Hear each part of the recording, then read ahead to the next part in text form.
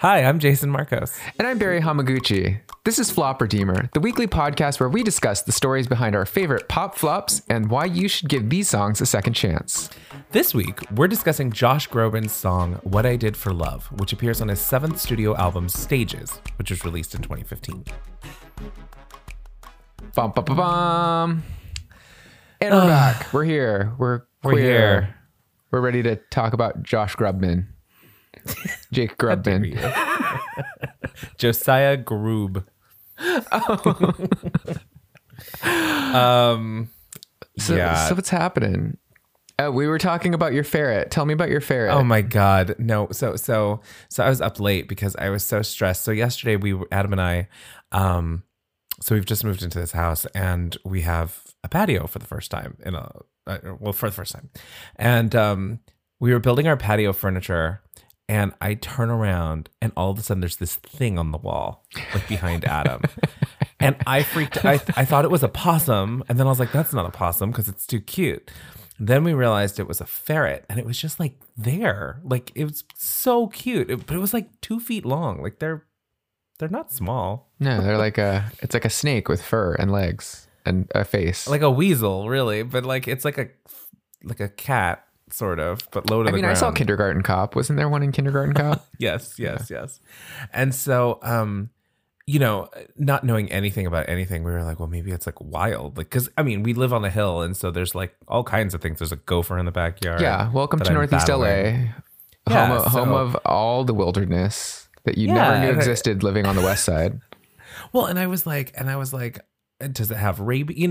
Like raccoons can have rabies and stuff. So we were both kind of like trying to avoid it, but it was very curious and it was just kept like coming up to us. So very like not afraid of people. And, so very clearly it was at some point someone's pet. And so I was it went over to our screen door and like put its paws up on the screen. Like it wanted to get in. And I was like, oh no, like whose is this? But then it kind of went away. Yeah. It walked away. It went under the fence. And so I've just been thinking about it all day, the rest of the day, and then all night. And I was like, I need to try and figure out how to rescue it. Because, again, not knowing anything, didn't realize ferrets aren't really wild. Nope. And so they don't really survive out there. And I was like, oh my God, if that was like my pet and someone saw it and just let it go, I would have died. It wasn't like it didn't seem like it had been homeless for a long time, right? Like it looked like it was in good shape. Yeah, it was like very like, not fat, but it was like, it was good size. It looked healthy. The coat looked clean. And so I was thinking, oh my gosh, like it can't have been out for a long time. So I went on Nextdoor because I've signed up for Nextdoor now that I live here. And that's a whole other story. Don't engage. Don't engage. Yeah. Although I'm always just so many lost cats, man. No, yeah. That's the thing too, is like I sign on to Nextdoor every once in a great while when I need to know something. But in general, it's just, it's that thing of like, in person, you have a really pleasant but vague relationship with your neighbors, generally speaking. Like I say hi to my neighbors and I know the majority of my neighbors' first names. No, not the majority. I know some of my neighbors' first names, but at the very least, like we see each other in our front yards and whatever, we'll wave at each other and whatnot. But to actually be confronted with their unfettered feelings and thoughts is completely different. You realize how different you are from your neighbors sometimes. Yeah. It's a minefield. So I, knowing that people on there are constantly posting about lost pets. Oh yeah. I decided, I was like, well, let me post. And I was a little nervous because I was like, oh God, I'm going to get like 400 people being like, you should do this, or you shouldn't have done that, or blah, blah, blah. Didn't get anything, got one like. But in doing my research, I realized that ferrets are actually illegal to own as pets in California. And so if someone's ferret gets out, they actually can't really publicize that they've lost it because if animal control gets involved, they will be taken away and euthanized. Oh shit. Okay. Yeah. And ferrets. So just FYI, just if you find a ferret, find other ways maybe. Like there's a rescue organization called Angel City Ferret Club in or it's not really a rescue organization. I found them because they're actually pushing to legalize the ownership of them. Apparently it's like, they don't want the state in the 30s passed a law because it's to protect like native wildlife. But like ferrets actually they don't really hunt. They're like so domesticated, like they pose no threat. And I also found that like they literally cannot survive on their own in the wild. And so I was just all night just like stressed about it. I was like, oh my God. So I left like a bowl of cat food and a bowl of water out there. And I was like crossing my fingers, being like, please don't, I hope this doesn't attract like other wildlife. Oh, you're going to get everything. You're going to get the muskrats and the... Nothing came except this morning I went out to check and it was empty. Everything was empty. But I heard my neighbor rustling on the other side of the fence. He's a young guy. And I I had not met them because we just moved in. So I just said, hey, and he's like, hey, he goes, hey, has my pet ferret been in your yard? Oh, shit.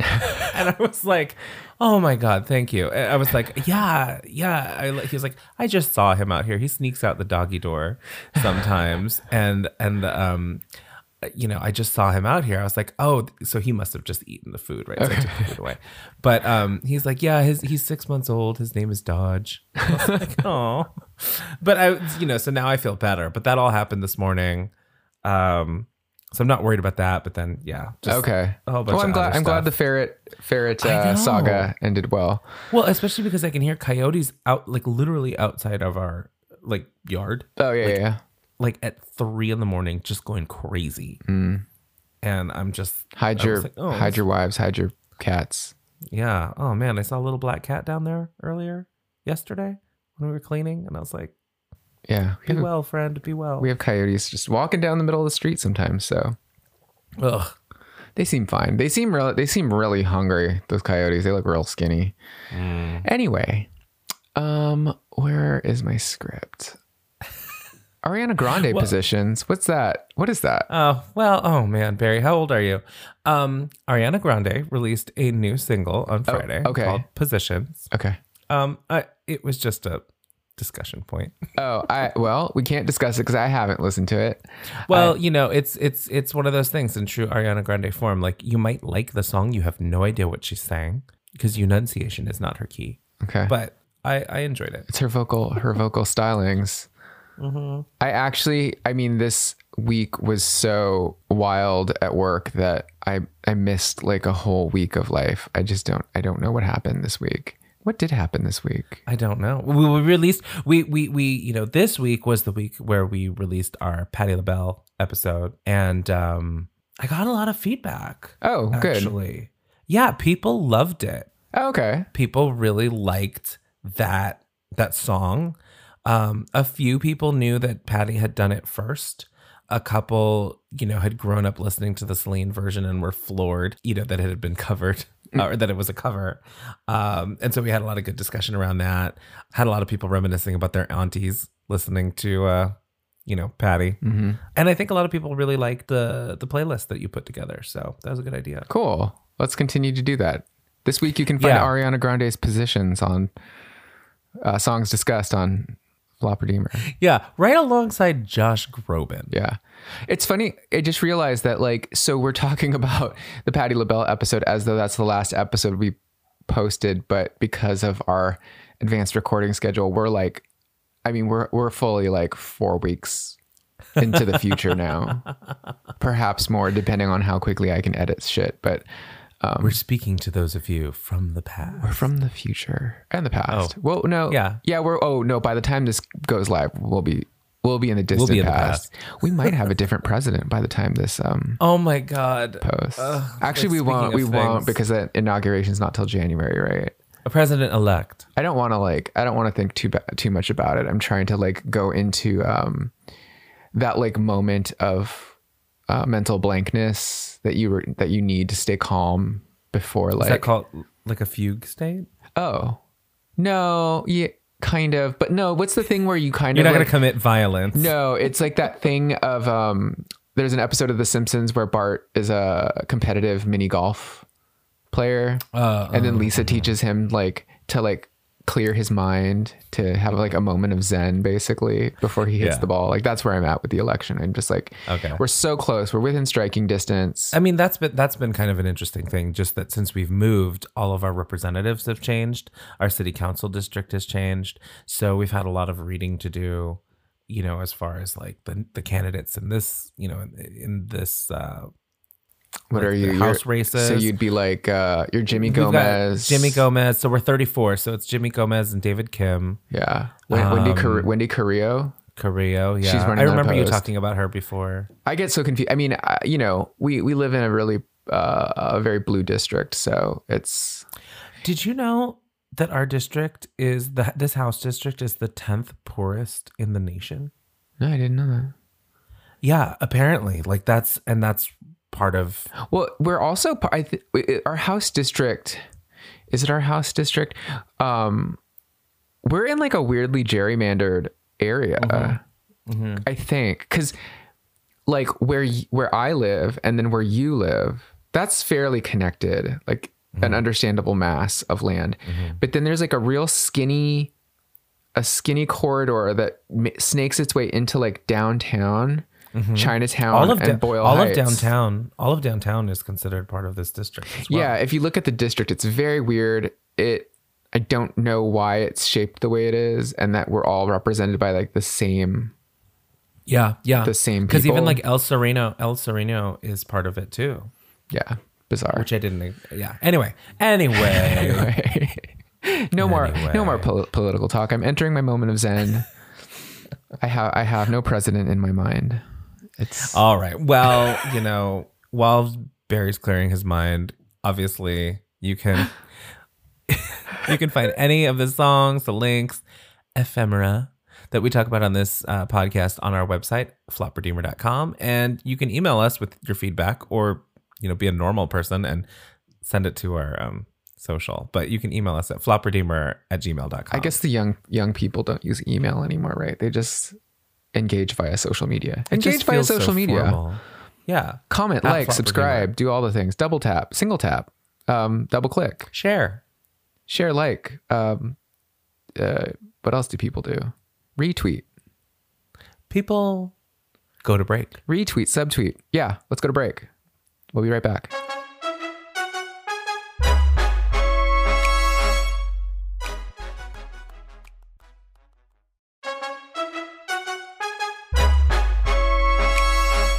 All right, and we're back. So today I'm going to talk about the song What I Did for Love by Josh Groban. And this is a song from his 7th studio album Stages, which was released in 2015. What I Did for Love is a song from the musical A Chorus Line, and it's been recorded many, many, many, many times by many artists, including Grace Jones, Engelbert Humperdinck, Dame Shirley Bassey, and Me First and the Gimme Gimmes. So everyone's had a piece of this song. Do you know this song? I do not know this song. I do not know anything about Josh Groban. Josh Groban occupies no space in my psyche or subconscious. I know that you were concerned about this episode because it was like, oh, has Josh Groban, see, I don't even know his name, has Josh Groban ever truly flopped? But in my eyes, Josh Groban has done nothing but flop. So you can be rest assured that today you are going to redeem him, at least for me. Okay. Right, because even this album, like none of his albums have ever really like flopped, right? No, certainly, like no, they have never really flopped, and I think that's the thing.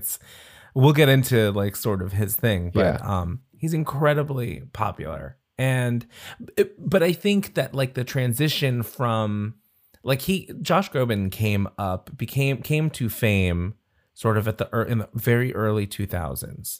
And as we've talked about on this podcast with other artists, that transition from sort of like we talk about like water cooler moments and you know, like everyone was watching the same things or seeing the same things at the same time. And as we've gone further into the 2000s, that is less and less likely to be true because audiences are so fragmented between streaming or, you know, cable or just whatever. Like the chances that you have that many millions of eyeballs on the same thing at the same time has been reduced. And I think that for someone like Josh Groban, he's had to be more creative about being in front of people and also changing, like kind of evolving from where he was when he started. Yeah.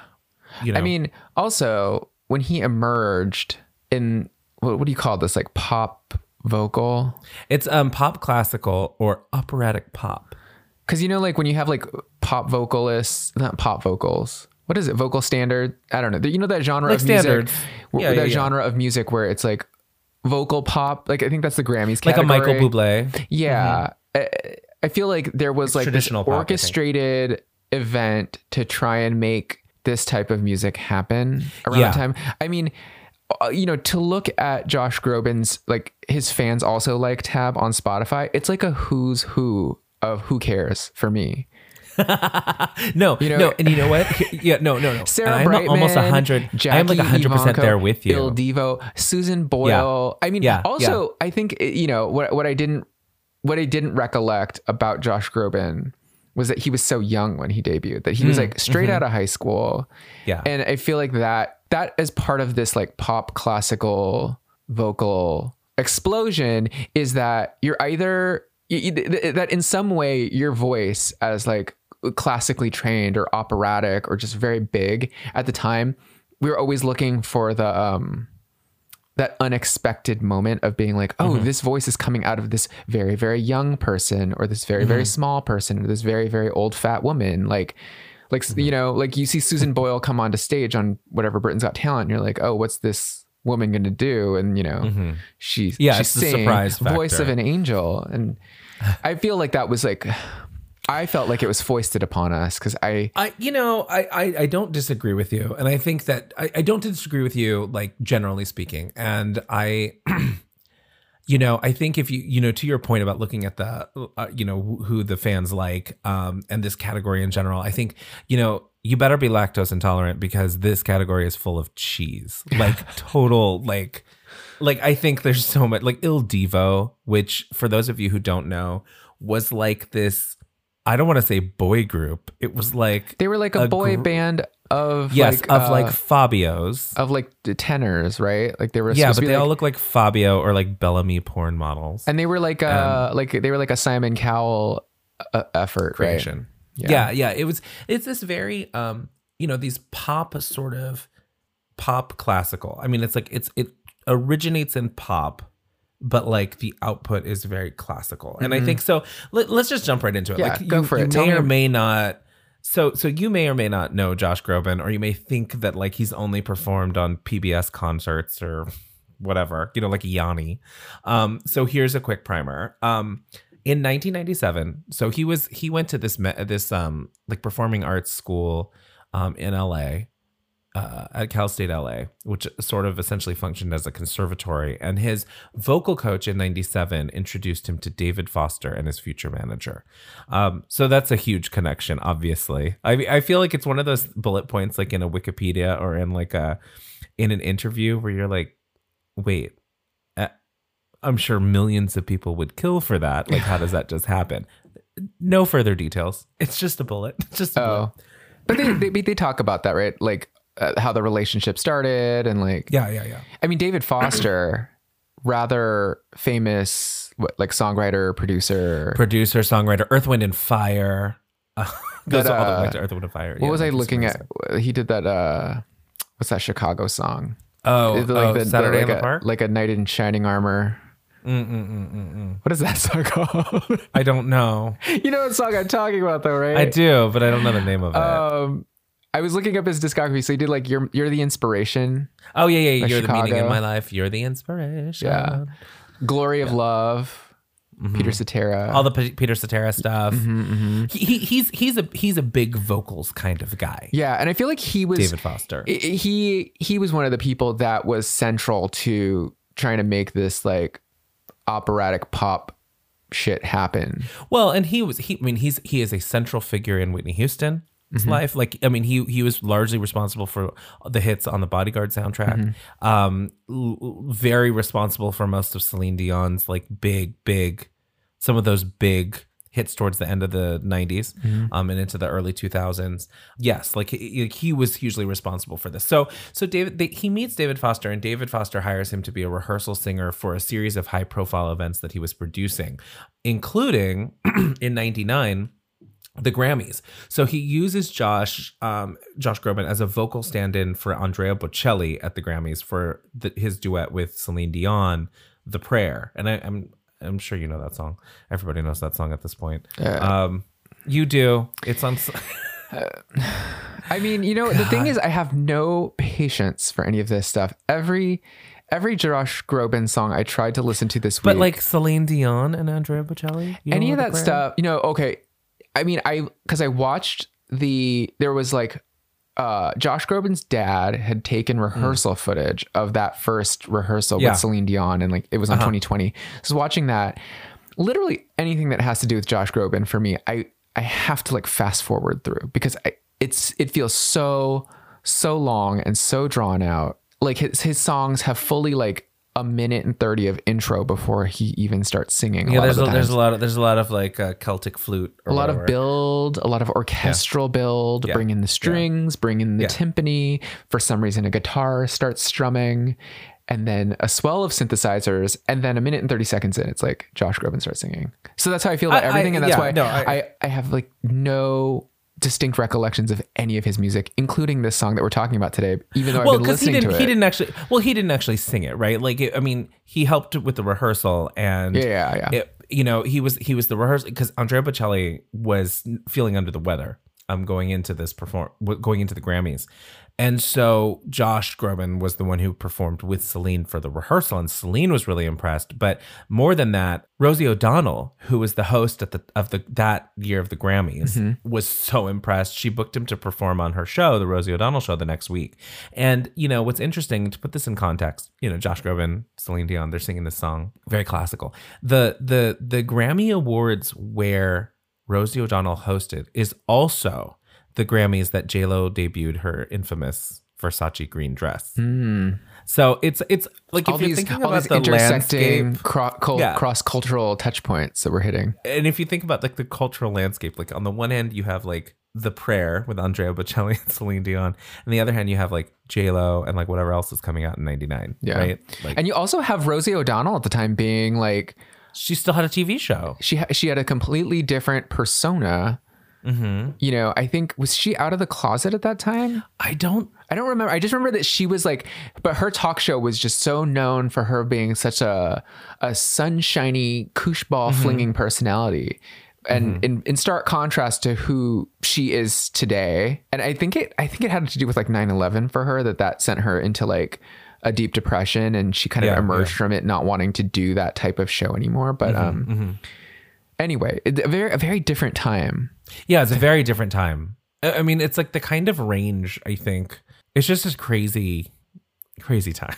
So, I mean, it's a thing though, like where in music, I feel like they're always searching for what's the next big thing that we're going to kind of champion as the sound of pop music.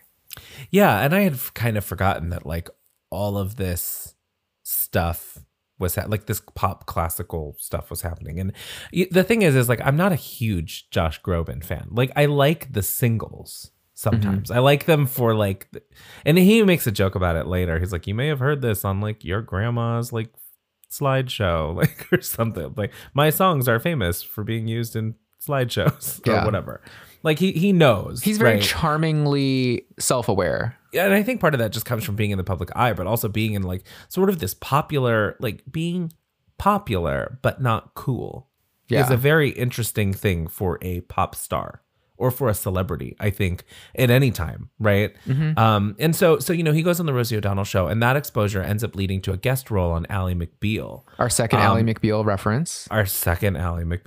Yes. David E. Kelley, the creator of that show, and Mr. Michelle Pfeiffer, wrote a role for him in the 2001 season finale where he performed the song You're Still You, which was from his debut self-titled album released that same year, which at the time he had, you know, he'd gotten some exposure, and he was with David Foster, and he'd like put together this album, but it was kind of just percolating. We've talked about like the bubbling under. Yeah. Because he would have been like kind of stuff. 19 or 20 at this time. Yeah, he was like 19 or 20. Yeah. About 20. So the character in this season finale was so popular with fans. I guess they got like thousands and thousands of emails about this character. So he returned the next season to reprise his role, and he performed another song from his album, in character, but another song from the album called To Where You Are. And these two songs are like the first two songs that really kind of put him on the map, I guess, between, with a very like, I don't know, like funeral wedding song, those kind of like, you know what I mean? Like very popular with a very. Isn't it kind of like an auntie vibe to? It is. It's kind of an auntie vibe. It's like a mom vibe. Yeah, because that's the whole thing to me too. Is there's something kind of regressive about trying to make this type of music popular? Because to me, the subtext of like Josh Groban's music, or like Andrea Bocelli or Charlotte Church, or any of those like pop vocal standard singers, is like the inherent message is like, don't you remember the good old days when there was like a real vocalist with real music? That's always been the subtext to me for any of this kind of music. I hear that, and I think I can see that for sure. I don't know that it's always that, but I do know what you mean. And I think, again, like he and Sarah Bareilles hosted the Tony Awards in 2018. And she made a joke about like, you probably know us from Starbucks or an elevator or the lobby of your doctor's office. It's like very like inoffensive. Again, it's, inoffensive. Yeah, maybe hearkening back to some other time. Like we don't have standards like in that way. But I think like when you think about Starbucks, like I think about Josh Groban specifically, and this thing of like pop classical. They don't do this as much. So if you're a younger person listening to this show, you may not realize that like Starbucks used to have these compilations. Like they used to push music, right, for their coffee shop vibe. And they created this like coffee shop vibe, for lack of a better word. Yeah. Like that wasn't really a thing before. And it's just kind of like inoffensive music that sort of washes around you. It's funny because I feel like in the era of truly independently owned coffee shops, the idea of coffee shop music was very different. Yeah. It was more like edgy college radio type of vibes. And then it was Smelly Cat from Friends. It was like Phoebe. And then like with the proliferation of Starbucks and like how broadly Starbucks had to appeal to everyone in the entire world, there was like this general homogenization of what coffee shop music was. It almost became synonymous with like elevator music. Yeah. And it's like sort of like it's sepia toned. It's like Sarah McLachlan, or like which is like, I love Sarah McLachlan, but like it ends up, anyone who gets kind of pushed into that zone automatically gets all of their edges sanded off. And like, it's almost like you kind of discount everything they do at that point, because it's when you think about people who would buy like the Starbucks CD or whatever, like you're almost like, okay, these are people who don't know music and are just like, oh, I was introduced to this while standing in line at Starbucks, and you're like, oh, you know what I mean? Like it's that sort of thing. Not to say that it's bad music though. No. Because I mean, that's where you would buy, you would randomly buy, like, I remember, I think my mom randomly bought like a Mary J. Blige CD in line at Starbucks. Yeah, it was like kind of strange. It's sort of the homogenization of music. Like to your point about sort of introducing people to things. But I mean, yeah, they also had that partnership with iTunes, where when you'd go into Starbucks, you get the free single. You get the free single, and I think. Yeah, and like Adele had done that. So like you think about people, it's like Adele, it's these people that Michael Bublé. But so these two songs, You're Still You and To Where You Are, they, like I said, they just kind of percolate just under the Billboard Hot 100 for a while. But the popularity of those TV performances really helped. Well, it helped to propel To Where You Are to #1 on the Hot Adult Contemporary chart. Later that year, he sings The Prayer, which was that Andrea Bocelli and Celine Dion duet. He sings that with Charlotte Church. Do you remember her? Yeah. Speaking of like young people singing these like classical things, it was like that sort of pop opera. Because what she was sort like, of thing was she was like 11 she was like years 12. old. Yeah. So Voice you have of these an two young angel. people. Yeah, people are always just so like blown away by this, right? you know, this is around the time of like a JoJo. So like, you know, like this whole idea of like young people with big voices doing these things is kind of a thing. But they sang the prayer at the closing ceremony of the 2002 Salt Lake City Winter Olympics, which was another high profile event, right? So, and I'm sure part of that is because of his connection with David Foster. I mean, look, not just everybody gets to do that. Yeah. And that was huge. And so even though the genre is considered classical crossover, his debut album eventually sells 4 million copies.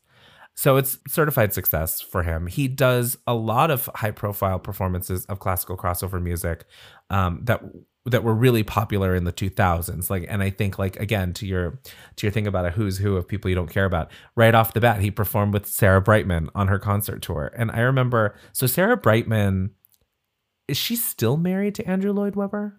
Like, cause she was in the Phantom of the Opera. Okay. And so no. Well, that's that. I mean, her claim to fame, I think, is from that. Like and the Phantom of the Opera famously is a pop musical about an opera singer, right, among other things. But that sort of popularized that sort of pop opera thing, right? Because it's like, it's not really classical. It's not it's not an old opera. It's like a new thing about an old style of music. And so she kind of like had a career of sort of creating sort of operatic pop stuff. And if you remember, like Eric, our friend Eric, oh, did Eric really like Sarah Brightman? He loved Sarah Brightman. I feel like that's the only reason I know who Sarah Brightman is. By the way, breaking news, Sarah Brightman and Andrew Lloyd Webber divorced in 1990. Holy shit. You're welcome. I'm sorry. Okay. Well, you know. But I mean, okay, so she was to me, she was inexplicably popular as well. Like there were some like dance remixes of her stuff, I remember, but like, because she did Time to Say Goodbye with Andrea Bocelli, okay, which I mean is another one of those pop classical crossover hits that, among other things, was played on repeat at the Bellagio water fountain in Las Vegas. the Starbucks of Vegas. But so performed with Sarah Brightman on her concert tour, and again, really popular, became more well known for that. He also sang the song For Always, which I love, which I loved at the time, and I forgot about it until I started doing this research again. Like I'd forgotten about it for like 20 years. He did that song. It's a duet with Laura Fabian for the AI soundtrack. And AI was that movie, Steven Spielberg movie with Jude Law as, I think he was an android or like an android gigolo. And Haley Joel Osment was an android looking like who wanted to be like real. Is that what that movie was about? I don't know. I never saw it. I feel like I saw that movie in the theaters. I just remember it being heartbreaking and I didn't want to see it. Yeah, no. I remember not loving that movie. Yeah, I don't think a lot of people did. But okay. This song came from it. And I remember really liking it. Now, Laura Fabian, some of you may know, she is the best-selling Belgian singer of all time. She sold over 20 million albums. She has sort of a Celine Dion voice, but she had a single called I Will Love Again in the early 2000s. Yes, which was a huge gay club anthem. Even if it takes a lifetime. Yes. To Get Over You. Laura Fabian. That's actually a good song. And so like their voices blend really well. It's a beautiful song. I have like these sleep playlists that I used to put together. It would just be like songs that I wanted to hear as I was falling asleep. And they were almost always ballads and like very big songs, not like super soothing, but it would just kind of send me off. And I would just keep adding to them. So like, I think the sleep playlist was like 8 hours long at one point. That's good. I remember this being on it. Yeah. You should be getting 8 hours of sleep. It's perfect. Well, I would always only listen to the last 3. Okay. And so, like, who knows what was at the beginning anymore? But so he did that song. And so that, again, helps to keep him, like, you're experiencing him even if you don't, like, pursue it. Do you know what I mean? Like, they're, like, because of his connections with David Foster and some of these other people, like, he's out there in pop culture in big things, right?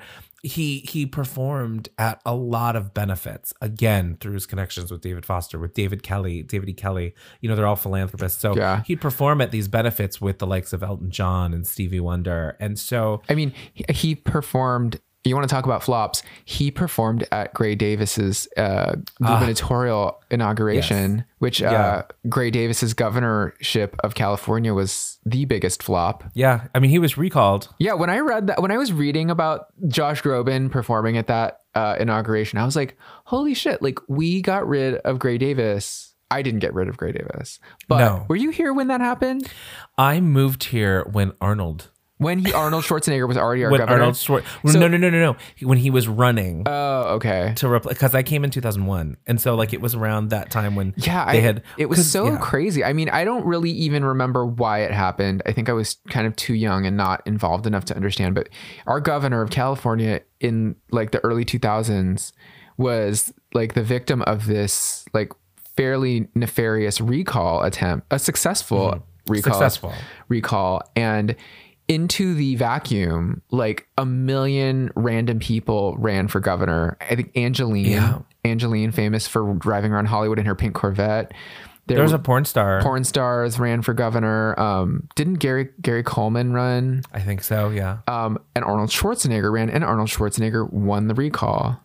Yeah, largely because, I mean, among other things, he promised to reduce car registration fees. That's true. And he did, right?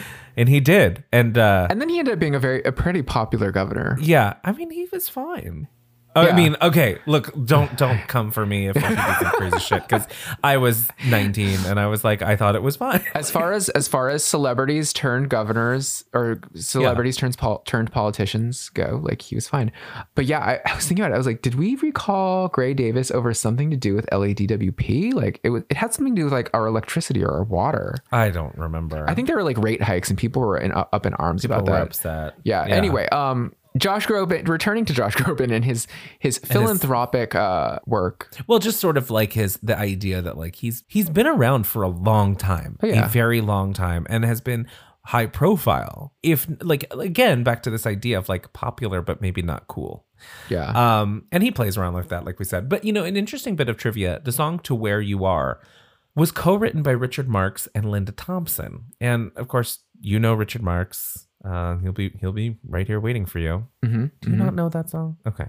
No, I do. No, I know. Okay. But like all of those songs, like Richard Marx, Peter Cetera, David Foster, like they all form this kind of glob of sound that. Did you not have like boys in your high school like playing like Richard Marx songs on acoustic guitar, like around a campfire? No, they were all playing. What's that song? More Than Words. Oh, well, yeah. Who's that? Extreme. See, what do I know? They sound the same. What do I know Eric Clapton for? Layla and Tears in Heaven. Tears in Heaven, and that song too. But that's a sad story. No, but I'm just saying, story? No, I don't. I see it all just forms one kind of. His like baby son fell out of the window. Oh, shit. In New York. And he wrote that song, Tears in Heaven. About okay. Well, let's put that song on the playlist this week and send Eric Clapton some pennies. It's such a sad song. It's a beautiful song, but it's so sad. But that's like those are the things that boys in high school played on guitar. Yeah. Okay, that makes sense. Well, the surprising, the real, I mean, in addition to that, so Linda Thompson was the co-writer of this song, co-composer, co-writer. Linda Thompson was Elvis's girlfriend for 4 years in the 70s. She left him because she wanted a quote unquote regular life, which she couldn't have with Elvis. She then meets a young Olympian named Bruce Jenner, now Caitlyn Jenner. Okay. Yes. They get married and have 2 kids. One of them is Brody Jenner from The Hills. If you remember Brody Jenner. They get divorced in the end of the 80s. She then marries David Foster in the 90s. They got divorced in 2005. David Foster is now married to Katharine McPhee. Yes. By the way. The Katharine McPhee aspect of David. Yeah. I was going down the wormhole. I started with looking at Josh Groban stuff and I was like, oh, I need to look at like David Foster because of this whole Katharine McPhee thing. But we don't need to talk about that now. No, we don't. I was like, you could go down a whole thing. In my summation of this whole thing and the Katharine McPhee connection. But I remember that in the mid 2000s, before The Hills, I think Brody Jenner and his brother, they had like a ridiculous reality show. I think so. And I just remember they got in trouble because they needed to like come up with some money. So they staged like an outdoor movie theater in their house. And the role of their father, or their father at the time, their father figure at the time was David Foster. It didn't even compute to me that like, because years later, I was in my recollection thinking that show was Bruce Jenner as their father. But then I was looking at David Foster like last night, and I was like, oh, he was their father at the time. Like he was their father figure at the time. Yeah, and they were all jerks, and David Foster was like a grump, but he's also a jerk. Allegedly. No, not even allegedly. He has his own documentary, and it's weird. Is he a jerk? He's like a crazy, well, he's egomaniacal. Okay. Which obviously, I mean, he has to he's be. David Foster. Yeah. But like he is a very specific personality. Wasn't he? Is he also like? I mean, not to jump ahead in history, but like, isn't he also? Is he Gigi Hadid and Bella Hadid's stepfather? Potential. I don't know. Because it's like that whole Malibu thing. Yeah, it's weird because Yolanda. It makes them all kind of semi-related. Yolanda? Oh, I think it was Yolanda. It was Yolanda. I don't know. Yolanda Foster. Like she was Yolanda Hadid, right? Yeah. Okay, I think. Yeah. So it's like it's this whole separate community of like Malibuians. Malibu. I mean, it makes like the Kardashians and the Jenners and the Hadids like all like tangentially related through all these like combinations of marriages and stuff. Yeah, but Linda Thompson, it's crazy, and Richard Linda Marx. Thompson. I mean, who I didn't know much about her. I didn't realize that she like was a contributor to this, but like, you know, she co-wrote Whitney's "I Have Nothing" from The Bodyguard, and she received an award that year. You know, because it was like the most played song from a like a movie or TV performance.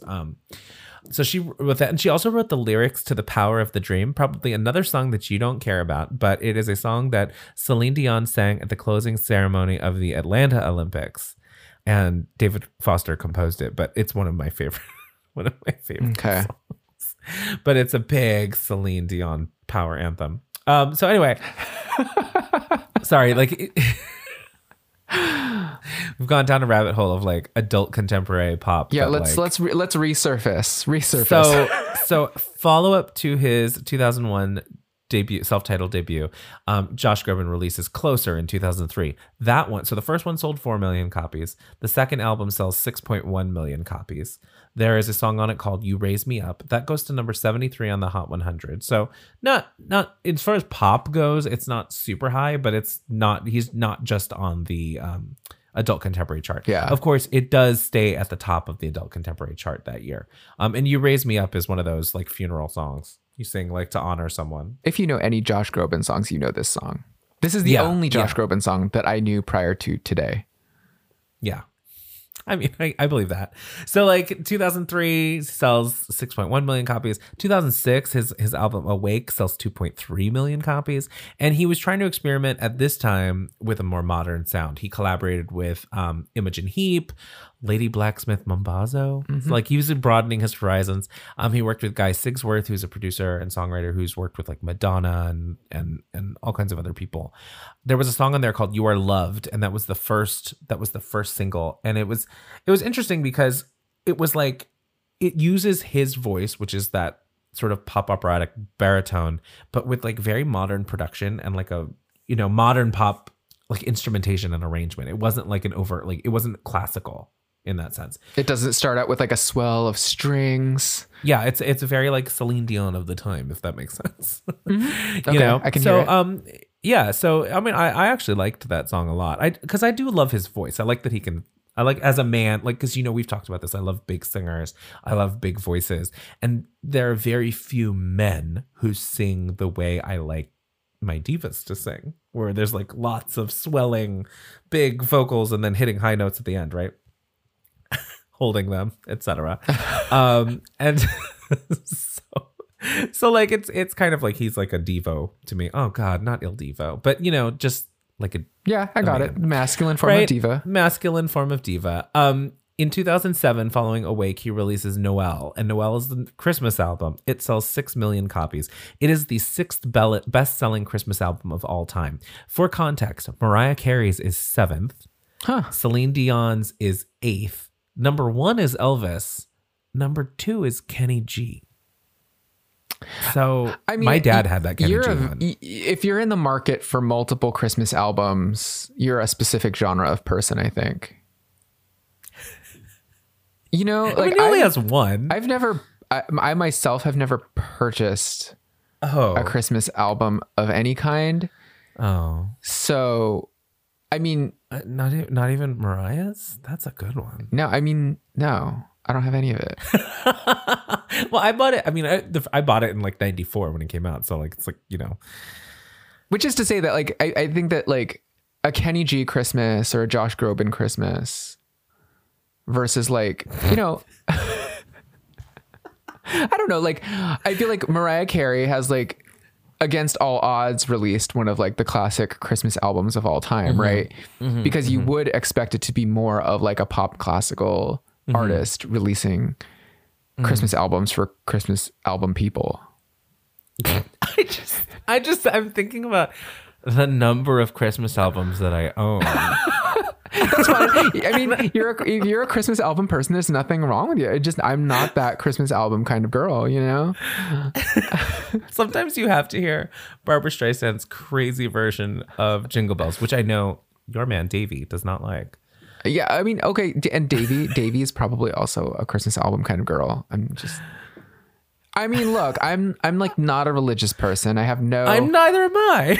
Just no, but you have like a background in Christianity. Like, true. I guess. My family was truly only celebrating Christmas for commercial purposes. Well, that's why I buy the albums. That's purely commercial. No, but there's talking about, they're talking about Christ and stuff in some of these songs, and I don't need to hear that. Yeah, but I listen for the, Underneath the Tree by just give Kelly me, Clarkson. Just give me like whatever. a Santa down my chimney, presents under the tree. Girl, that is a whole other.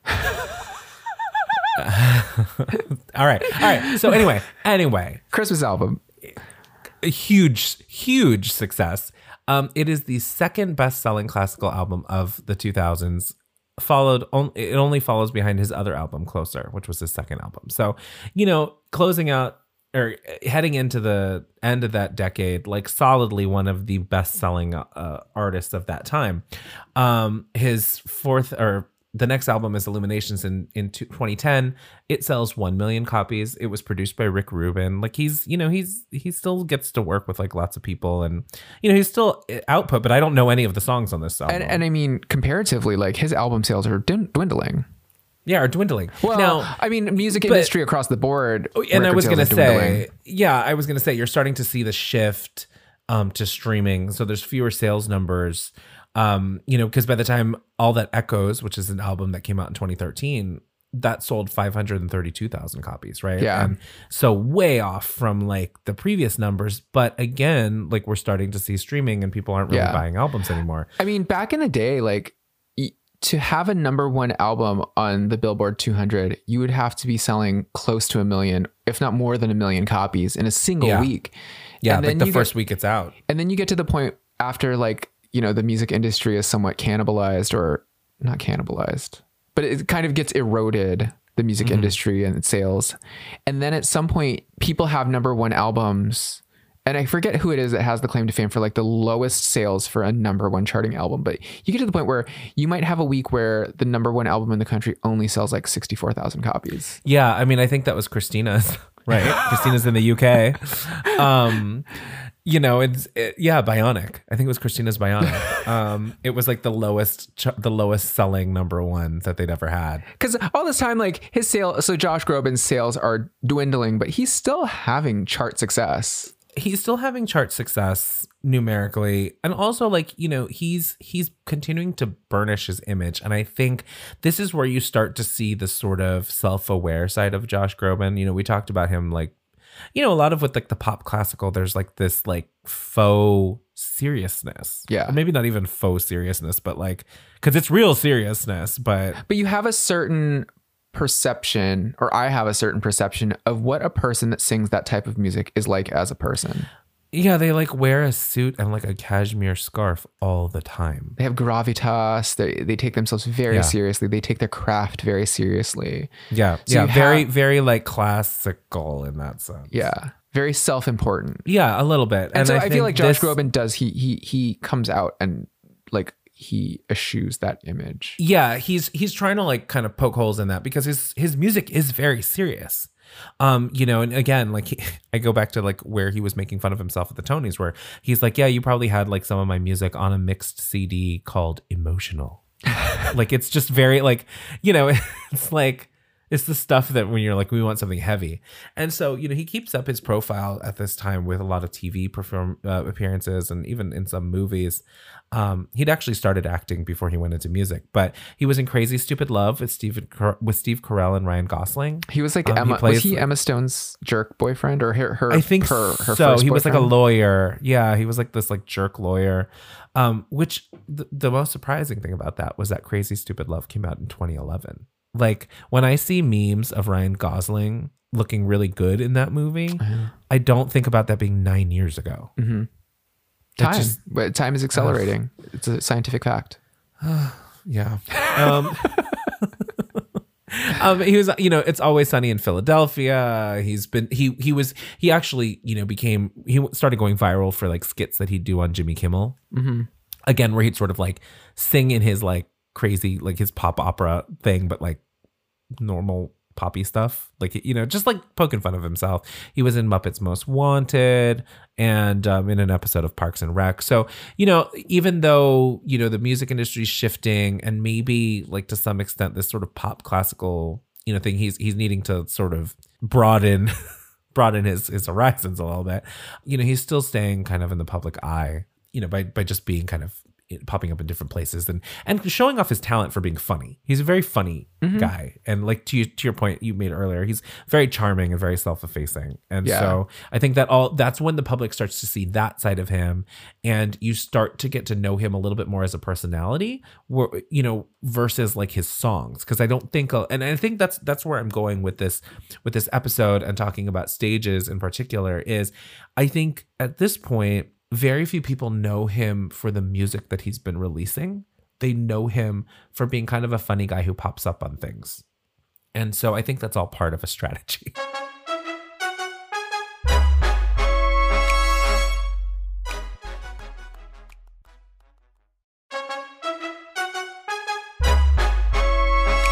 That brings us to Stages. And so Stages is the 7th studio album. It's full of Broadway covers. It was released in 2015 and to date has sold 502,000 copies. So as we were talking about before, you know, this is solidly in the era where streaming has taken over. 502,000 copies is still a fair amount, right? But I think, you know, when you look at like sort of what he'd sold before, it's hard to know, like, is this a success or is this fallen off? Yeah. Because you would think that a lot of the people, maybe his core audience, would still be buying albums. They may not be streaming because they're old. But, you know, I mean, it's still 502,000 of those people buying albums is still pretty good. But I think what categorizes this album for contention on this podcast, Flop Redeemer, is that I think very few people know about it. Mm-hmm. You know, again, like I was saying, like I think Josh has become more popular for his sort of persona and other things rather than some of the music. And so, you know, again, this contains covers of lots of Broadway songs. It earned a Grammy nomination for Best Traditional Pop Vocal Album. So you were looking for like what was the code name for standards or whatever. It's traditional pop. So that's where like a Michael Bublé would fit at this point. Did you say Jackie Evancho? Ivanko. I don't know how to pronounce her name. Yeah. So like kind of in line with that. Yeah. So, you know, some of the songs on this album, there's Pure Imagination from Charlie and the Chocolate Factory, What I Did for Love, which we'll talk about, from a chorus line. There are 2 songs from Les Miserables, Bring Him Home and Empty Chairs and Empty Tables. Full disclosure, like I know a lot of these songs because different people have sung them to me or around me at karaoke. Like I have not actually seen all of these like musicals. Mm-hmm. The lead single from this, I believe, was All I Ask of You, which is like the big song from Phantom of the Opera. And he does it as a duet with Kelly Clarkson. Interestingly, well, I'll talk about it in a little bit. Children Will Listen, Not While I'm Around. Those are 2. He does a mashup of that. Those are 2 very famous songs.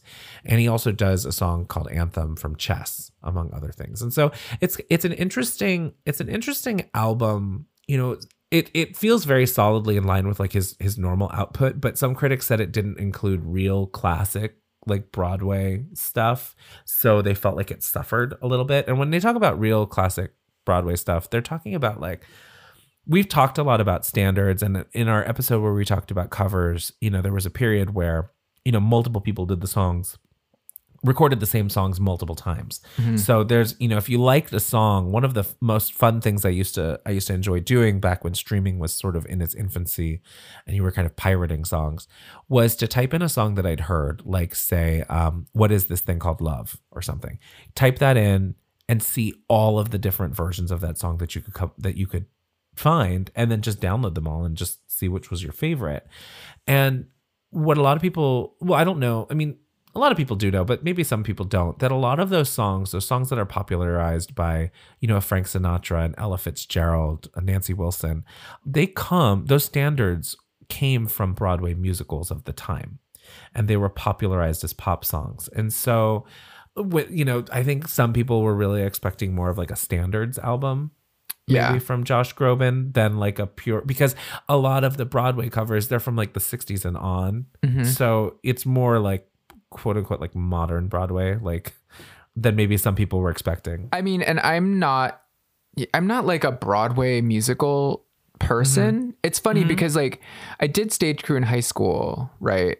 And so I always enjoyed participating in the act of putting on a show. But in general, I don't gravitate towards Broadway musicals in a big way. And then what I find really hard to do is to connect with songs from a Broadway musical that I have not seen. Because the majority of the time, these songs in context of a show, they take on a resonance because of what's happening to the characters in the show. I'd agree. And so when I look at this track listing, like I've heard of the majority of these musicals, like Chorus Line, Les Mis, The Fantastics, Wizard of Oz, Carousel, Sunday in the Park with George. Like I've heard of all those shows, but I don't necessarily know enough about any of those shows to know what's happening in any of them. Yeah. A lot of the shows that he covered, I mean, or the songs that he covered, they're in the pop consciousness in one way or another. Like they're not obscure songs, but they're maybe not always what pure Broadway fans maybe would like. But also, I mean, they are, I guess. I mean, is it more that like these songs are maybe deep cuts that Josh Groban himself really likes? I don't even think they're deep cuts. I think they're popular hits, right? Like I mean, a lot of these are like, they're from people who have sort of a pop understanding of Broadway. Okay. Does that make sense? So like, but like, what are like versus like the criticisms that he wasn't doing the songs that everyone expected? Like, what's an example of a song that they would have expected him to do? They didn't really talk about, you know, they didn't really talk about like what they expected him to do. I think it was just the idea that it was putting a pop, like dipping into. I think it was a carryover criticism from sort of the idea of pop classical and operatic pop being sort of faux serious. Okay. And so the idea that like, as you know, with his classical styled voice singing these Broadway songs, that it was just faux serious, like faux emotional, like mining it for depth that like he didn't feel for it, or like he's not a Broadway singer. Yeah. I think there's some of that, but like at the same time, I don't always like when Broadway singers record like a pop album. I think sometimes that doesn't always translate either. Well, again, like I think that when it comes to songs from Broadway, there's a certain immediacy and a relevance to an ongoing plot that becomes very important to the songs. Yeah. And listening to this album, there's like a lack of immediacy, and there's a certain level of polish. Like it's like the whole thing's been sanded down to a pristine finish. Yeah. That takes me out of what I would normally feel from what I would think of as like a cast recording, for example.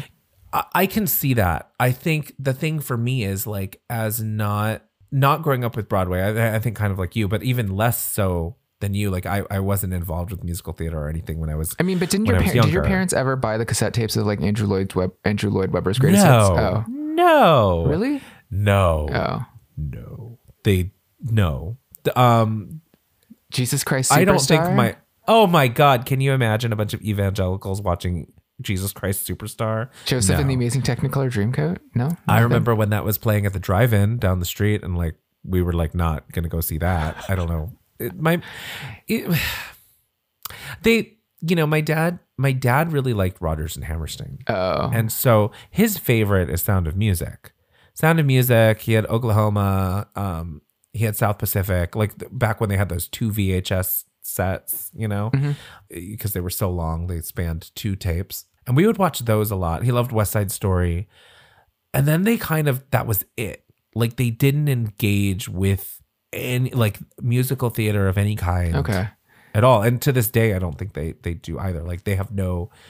I mean, growing up, we never saw musical theater, but for some reason, my mom owned a cassette tape of Les Mis and Andrew Lloyd Webber. I think to that point, I mean, those were very popular, right? Yeah. Like they had pop crossover songs and they like bled into the pop consciousness.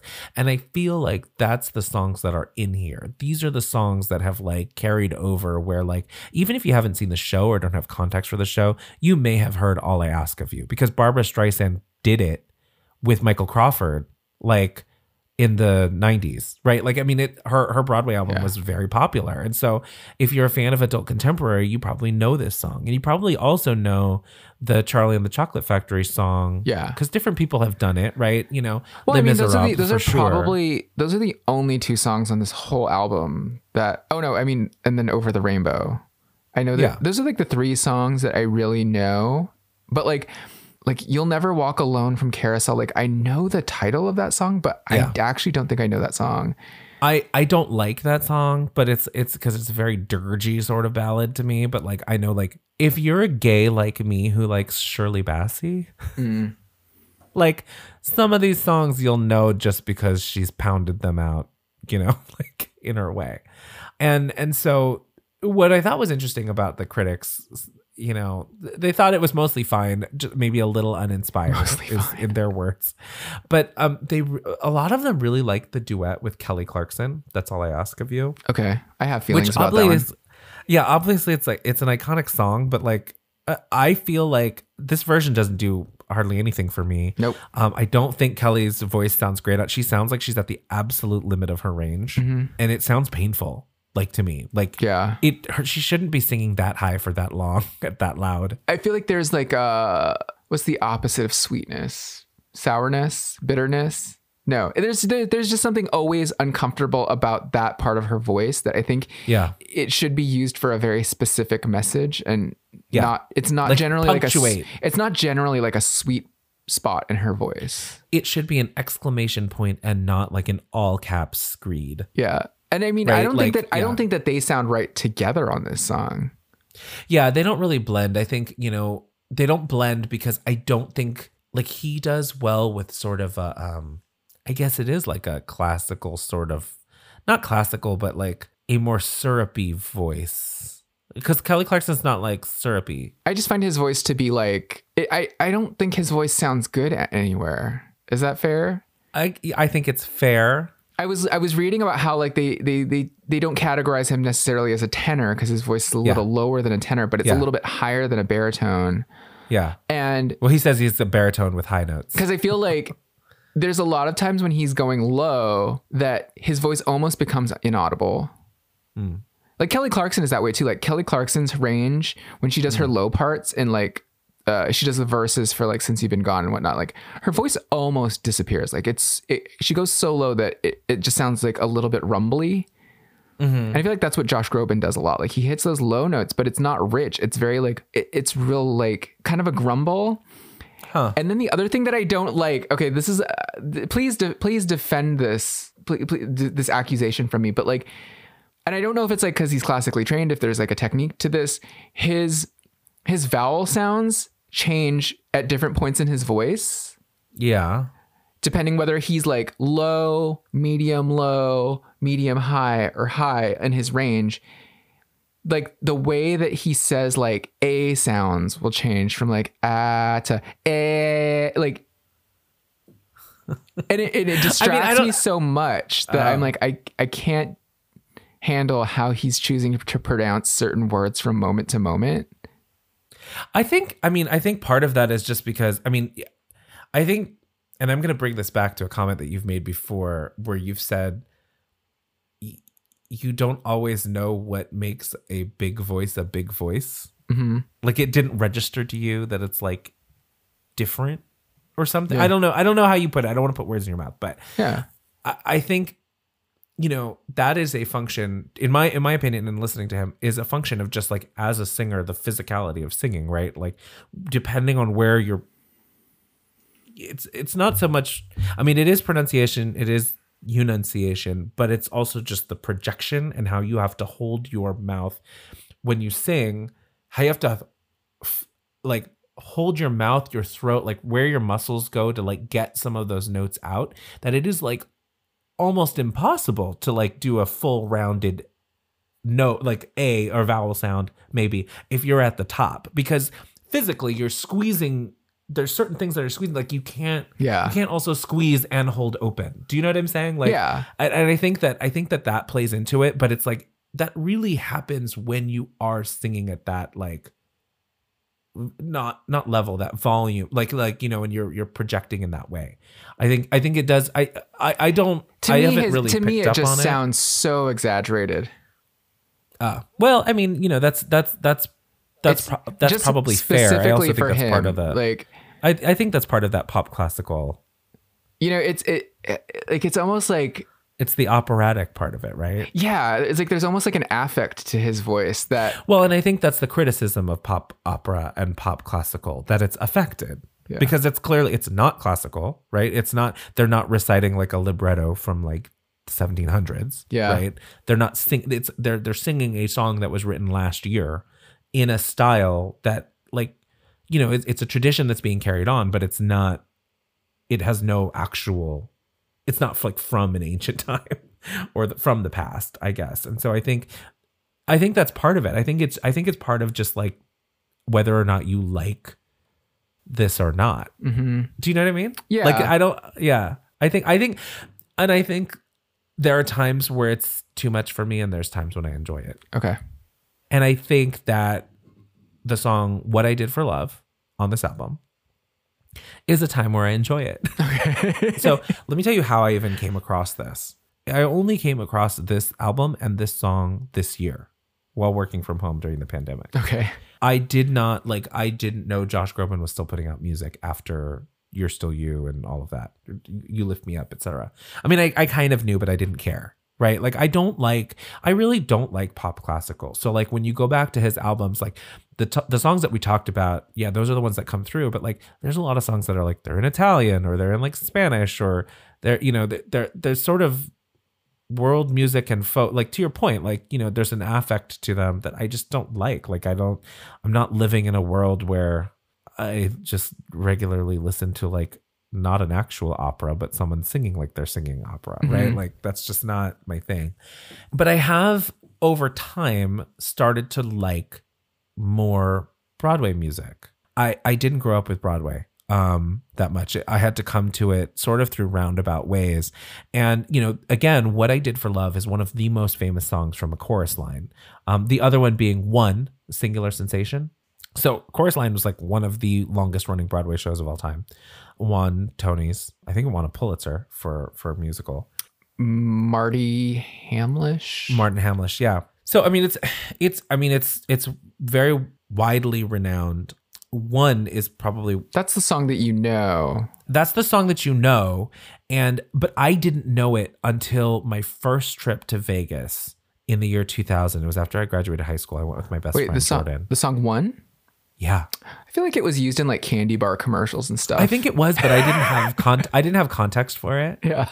Right. Like, and that's the thing about that song. Like, it's been used in so many different things. I know it's been used in The Simpsons. Like, it's been parodied. It's been pulled apart. But again, so this is going to be really embarrassing. But when I first went to Vegas, and I just so the Bellagio was like a big thing. And if we want to talk about like faux classical, faux like serious type of shit, the Bellagio is like a perfect example. It is a faux Italianate hotel, like resort, with, you know, it's famous for its enormous man-made lake that's in front of it. It's is that the one at the fountain show? The Fountain Show. Yes, Okay. it became famous for the Fountain Show. But they essentially, like in the middle of Vegas, they built, all of the shops around it are made to look like villas around Lake Como in Italy. So it's like has this like, faux sophistication. Like it's very exotic in this way. And during the day, every 15 minutes, the Fountain Show there is choreographed to a variety of songs. They could be old, they could be new, and this Fountain Show has become like world famous. Like it's a big deal.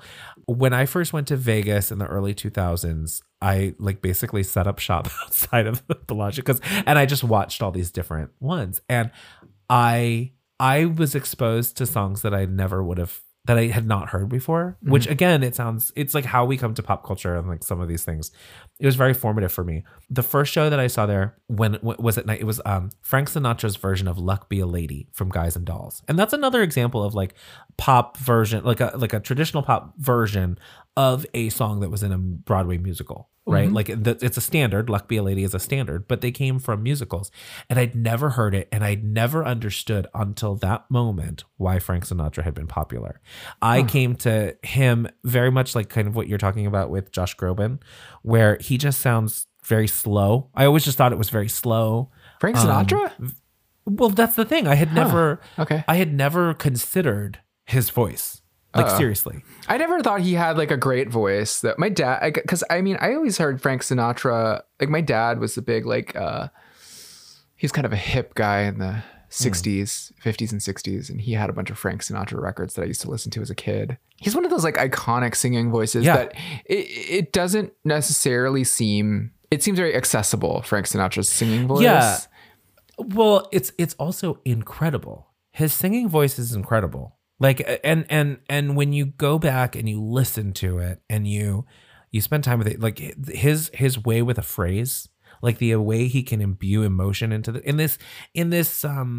what I used to associate with just like an old man singing. Like it just sounded very old to me. And now I listen to it and I'm like, I just love it. Like he's so evocative and communicative, and the way he could turn a phrase, recite a line in that, like to just really make you feel what he was feeling, or really tell a story through that song. All of that kind of came out of like seeing a show at the Bellagio. So I also, one of the other ones that I heard was a chorus, one from a chorus line, and I'd never heard one. And it was, the fountains kind of mimic the chorus line, with the steps and the high kicks and all that. And I was just like, oh, this is cool. Like, have I been just sort of writing off? I used to think of all Broadway sort of in the same way that you're kind of reacting to just pop classical in general. Okay. Just like kind of weird, like fake opera at that point. Okay. Like I couldn't really process it. So from around 2001 on, I started kind of digging more into it. And a turning point for me, honestly, was you and I watched Bette Midler in Gypsy. Okay. Yeah. That's like golden age of Broadway musicals, though. Mm-hmm. Well, it's golden age of Broadway, but like I'd never been exposed to the original. I mean, Ethel Merman just screams the original, and then Rosalind Russell sort of does a interesting, let's just say interesting version. Well, because Rosalind Russell couldn't sing, right? Yeah, that's what I mean. I love Rosalind Russell, but that I would never have come away having watched that movie, that version of the movie, being like, oh, Gypsy is my favorite musical. Yeah. But I think some of the songs from Gypsy are like my favorite musical songs. That's like one of the greatest musicals of all time. Wait, so I mean, you were never one of those kids that got really into like Rent or anything like that? I hate Rent. Okay. I mean, I was like, just pay your rent, guys. Pay your rent. You're paying for a service, and this is why, like, I don't know. Jeez, I can't talk about it too much. I know a lot of people really tenants' love rights, it. Jason. They have, yes, for sure, but they're like squatters at this point, right? Oh no, because I mean, I guess that's another thing or it becomes a lot of people's first introduction to Broadway musicals is like. Yeah. Every so often there's like a new musical that takes hold of like the American psyche, the way that like Rent did, or the way that Wicked did. Wicked, yes. The way that Hamilton did. It's like when your baseball team goes to the World Series and suddenly everyone is a fan of the Dodgers, right? It's like, well, Yeah. It's like suddenly like, oh, like, have you heard this like Hamilton thing, or have you heard Rent? And like it suddenly like attracts the masses back to Broadway. Yeah, and I think what's interesting for me is like when I say that I like Broadway, like and even some of the newer stuff, like my inclination is to like more traditional sounding musicals than maybe some of the newer sounding ones. Like I didn't like Rent, I think, because I didn't really like that rock. It's like a rock opera. It's kind of like the reaction again, like you're having to pop classical or pop opera. I'm like, this doesn't go together. Why are you singing like that with that? Like adding an electric guitar doesn't make it cool. But I think I was maybe a little too young. I'm not sure. Okay. Like, and then by the time I watched Rent in its entirety, because I didn't see it for a long time until I was out of high school. So I think by that point, like feel like I had like missed the boat. Like it wasn't at a formative enough time for me to latch on. Yeah. And like, you know, and so I'll tell you, Chicago with Renee Zellweger and Catherine Zeta-Jones. Okay. Yeah. I loved that. I did not like Dreamgirls, but No. I mean, I've liked that song, but like, you know, I mean, as far like, I like kind of that traditional sort of da da da da da da, da you know, sort like of that jazzy. 1 2 skidoo, like Yeah. Liza Minnelli.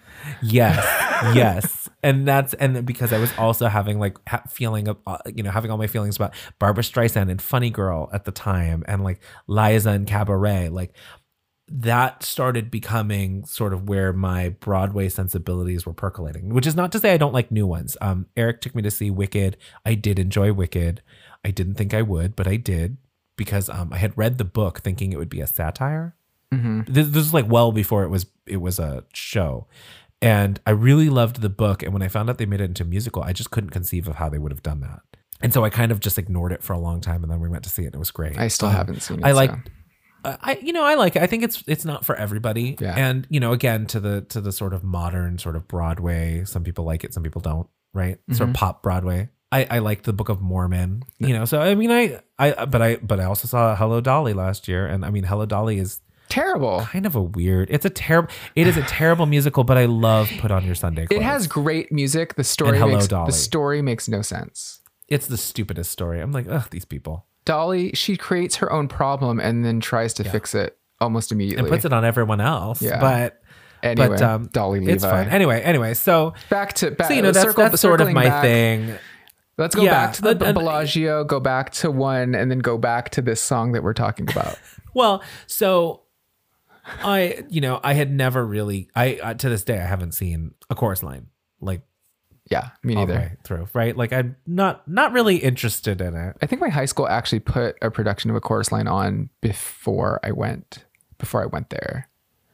Yeah. I mean, I always, you know, I'd heard, you know, as I mentioned before, like this song has been covered a lot. Like Peggy Lee, there's a version from Aretha that she did in the 70s. Interestingly enough, on the Wikipedia page for this song, What I Did for Love, under notable versions, Aretha's is not on there. They and the rest of the world agree that it wasn't not notable. But like Edie Gourmet, like there's these sort of lounge acts. Like it became like very lounge acty, you know, to do this song. I never liked it. Like I remember like hearing some of it and just being like, the song is weirdly constructed. And I think to your point about like needing the context. So the song, What I Did for Love, it's in the penultimate. So in the show, it's in the penultimate scene of the production. One of the dancers has suffered like a career-ending injury. So the remaining dancers gather together on stage. They're asked what would they do if they were told they could no longer dance. And one of the characters, Diana, in reply, she sings this anthem, which considers loss philosophically with an undefeated optimism. All of the dancers concur. Whatever happens, they will be free of regret. What they did in their careers, they did for love and their talent, no matter how great. Their talent was only theirs to borrow. It was to be only temporary and would someday be gone, but the love of performing is never gone. They are always pointed toward tomorrow. And so absent that, when you hear this song by itself, you're like, what the fuck are these people talking about? Like, What I Did for Love. Like, what? Like, who? Because it's unclear. Like, yeah. It's not what clear do you love? It's not clear that it's they're not talking about a person. yeah. that you might think they're talking about a person, but in the context of the show, they're really talking about everything that they've done for the love of performing. Because love of performance. Because a chorus line is about a group of chorus dancers that are auditioning for a part in this production, right? Well, and they're kind of and the story is like it's more about like they're aging, right? Like they're still kind of looking for their last sort of shot at some of this. Well, they all have like their individual stories that they're like that unfold throughout the production, and then like I think like one of the dancers, you know, she had like a failed shot at stardom, and you know, all these things. But anyway, and so it's, you know, it's when you hear the song, you're like it doesn't vibe with, or it doesn't jibe with like being sung about a person, but also I think the idea, like What I Did for Love, I think at the time, just the premise, like here's what I did, you know, and obviously it's like not great, or it wasn't enough, or something like that. That was my takeaway. I just wasn't in that mind space at the time. I was like, oh, how pathetic. I didn't like it.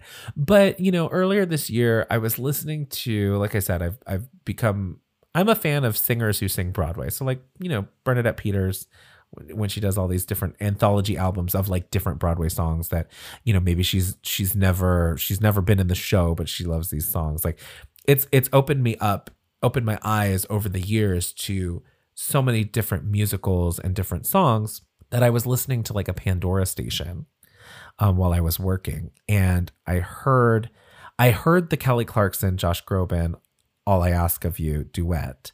And I was like, I didn't like it necessarily, but I didn't realize that she had done that song, and I didn't realize he was doing that. So I looked up the album and I realized he'd done a full album of Broadway covers, and that's how I came to the album. And I listened to it, and honestly, like I have my favorites, like I'll skip through blah blah blah, but I don't like all of the songs, but I find it a very enjoyable experience. I feel like, to some of the points that we're making and some of the discussion, some of the disagreement, I feel, and I know you disagree with me, I feel like if we're talking about pop classical, I feel like this is a good use of his voice in a format where it makes sense to be singing in this style than just wholly new songs in this style. Like outside of a musical, I feel like it makes sense to sing some of these songs this way as opposed to singing pop songs this way all the time for no reason, just because that's the style you like, if that makes sense. Yeah. For me, it's enough context because I like listening to singers sing Broadway, if that makes sense. Like I don't always need the context of the cast album or whatever, because that's kind of how I came to my Broadway appreciation. You know, although, you know, now like one of my favorite albums in the last couple of years is the original cast recording for Company, Stephen Sondheim's Company, which famously has Ladies Who Lunch, but also has Being Alive, which was performed by God, what's his name? Dean Jones.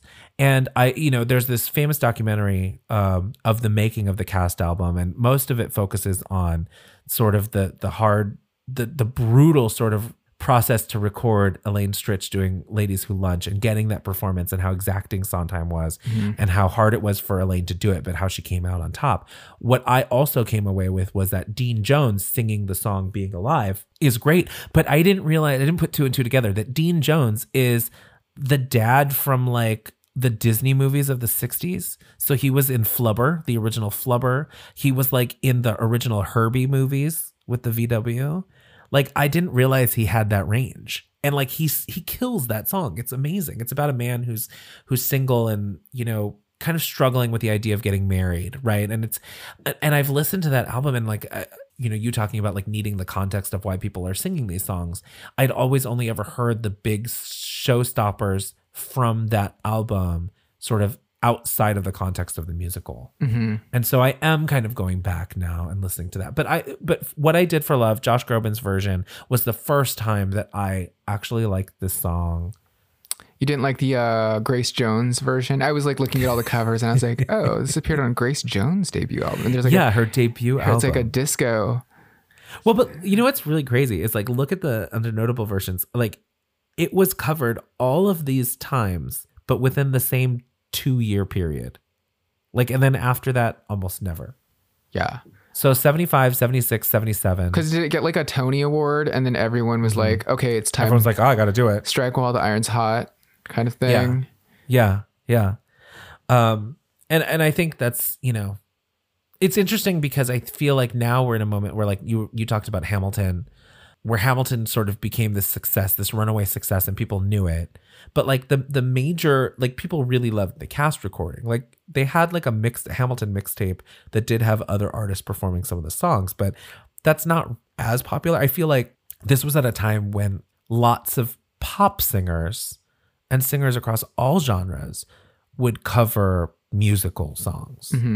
Like for their own, like not as part of, not attached to like an extension of the musical project itself, right? Like I find that unusual. I don't think that's being done now. Yeah, because you think about what was that song with what was that show with Ben Platt?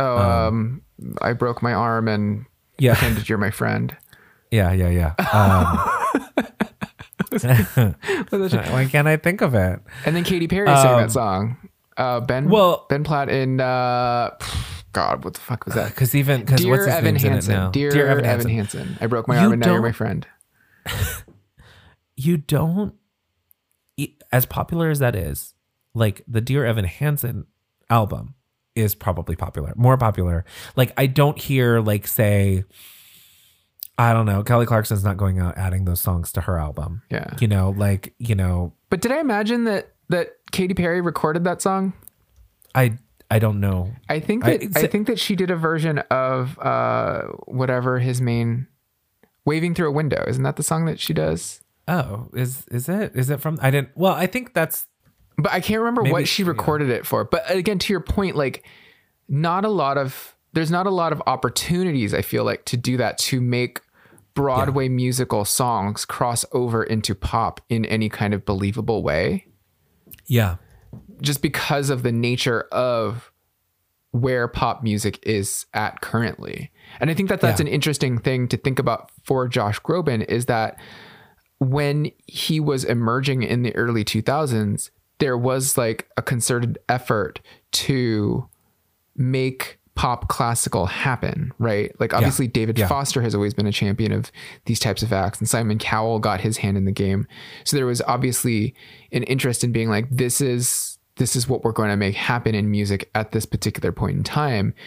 Mm-hmm. But as with all things pop music, you know, the powers that be just kind of walk away from that after a certain point, you know? Well, and it's interesting too, because if you think about we're talking about this purely in the context of like Broadway musicals, but you know, you want to look for pure pop crossover of like musicals. Look at Disney and Pixar, right? You have like the songs from Frozen, Let It Go. Look at the songs from like Coco or even Moana. Yeah. But that's kind of like also been an evergreen formula. It is for Disney. It is. I mean, it harkens back to Peebo Bryson. Yes. Right. They would always have their movie version Celine Dion, of the song, and then they would release, you know, the pop version. Yeah. Which is, I was really happy when they started doing that again with like Demi Lovato did the pop version of Let It Go. And what's her face did the pop version from Moana.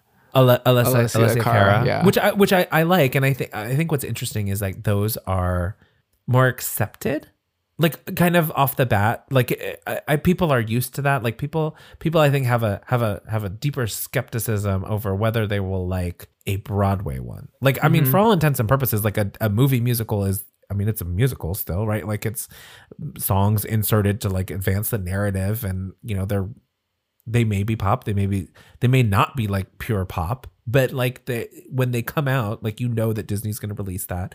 And you know, like Miguel released the version of the song from Coco. Like, I mean, it's, you know, it works in that sense. And I mean, did you like Zayn's version of A Whole New World, the very sad and dark one from the is it the live action? I don't think it looks like he's like, the video looks like he's going to like just follow a girl home and kill her. Because he's like standing in a darkened park. Like, I cannot say that I'm actually familiar with that. So it's not a great version. Okay. It's not a great version. It's like moody in a way that it doesn't need to be. For Josh Groban to make this career for himself of being, you know, self-aware kind of funny, adorable classical pop singer. You know, I'm thinking now about like Matthew Morrison from Glee. Like he attempted like kind of a move, pop crossover. a move into pop crossover. Ben Platt from Dear Evan Hansen, like he's in the process of, you know. Have you listened to his albums, Ben Platt? No, his new one? I don't. I know that's not really your thing. I wouldn't normally, but again, I through different like radio, whatever, like it came up, and I actually I like it. I have a discomfort. It's very singer-songwriter. I think I have a discomfort about Ben Platt. I don't know why. Is that weird? Your homophobia. No, I've been trying to get into like I was trying to start watching The Politician on Netflix, and I don't know why. Like I couldn't start it, and then I feel like I don't really know much about him because I mean when I saw Dear Evan Hansen, it was here in LA, and it was like the touring cast, so he wasn't part of that. And then I think I've only ever really seen him in he was in an episode of Will and Grace. When Will and Grace, where he played he was like Will's like the young guy, Will's love interest that was like way too young. That called him like a daddy, and it sent Will into a spiral. Yeah, I remember. So I hadn't really been following Dear Evan Hansen, didn't know who Ben Platt was. So that was my first experience with Ben Platt, and I was like, oh, that's Ben Platt, because like I didn't put the two together, you know. But and I think I always got Ben Platt confused with Skylar Astin. Yeah, I can see that from Pitch Perfect. Yeah, who's straight. Yes, yeah. But like just like the if you squint your eyes and look at them through like blurry contact lenses, like they might look like the same person a little bit. Yeah. But well, you know, and it is interesting because it's like, well, The Politician's interesting because we watched like the first 3 or 4 episodes and then I went off the rails and I was like, I can't with this show. Okay.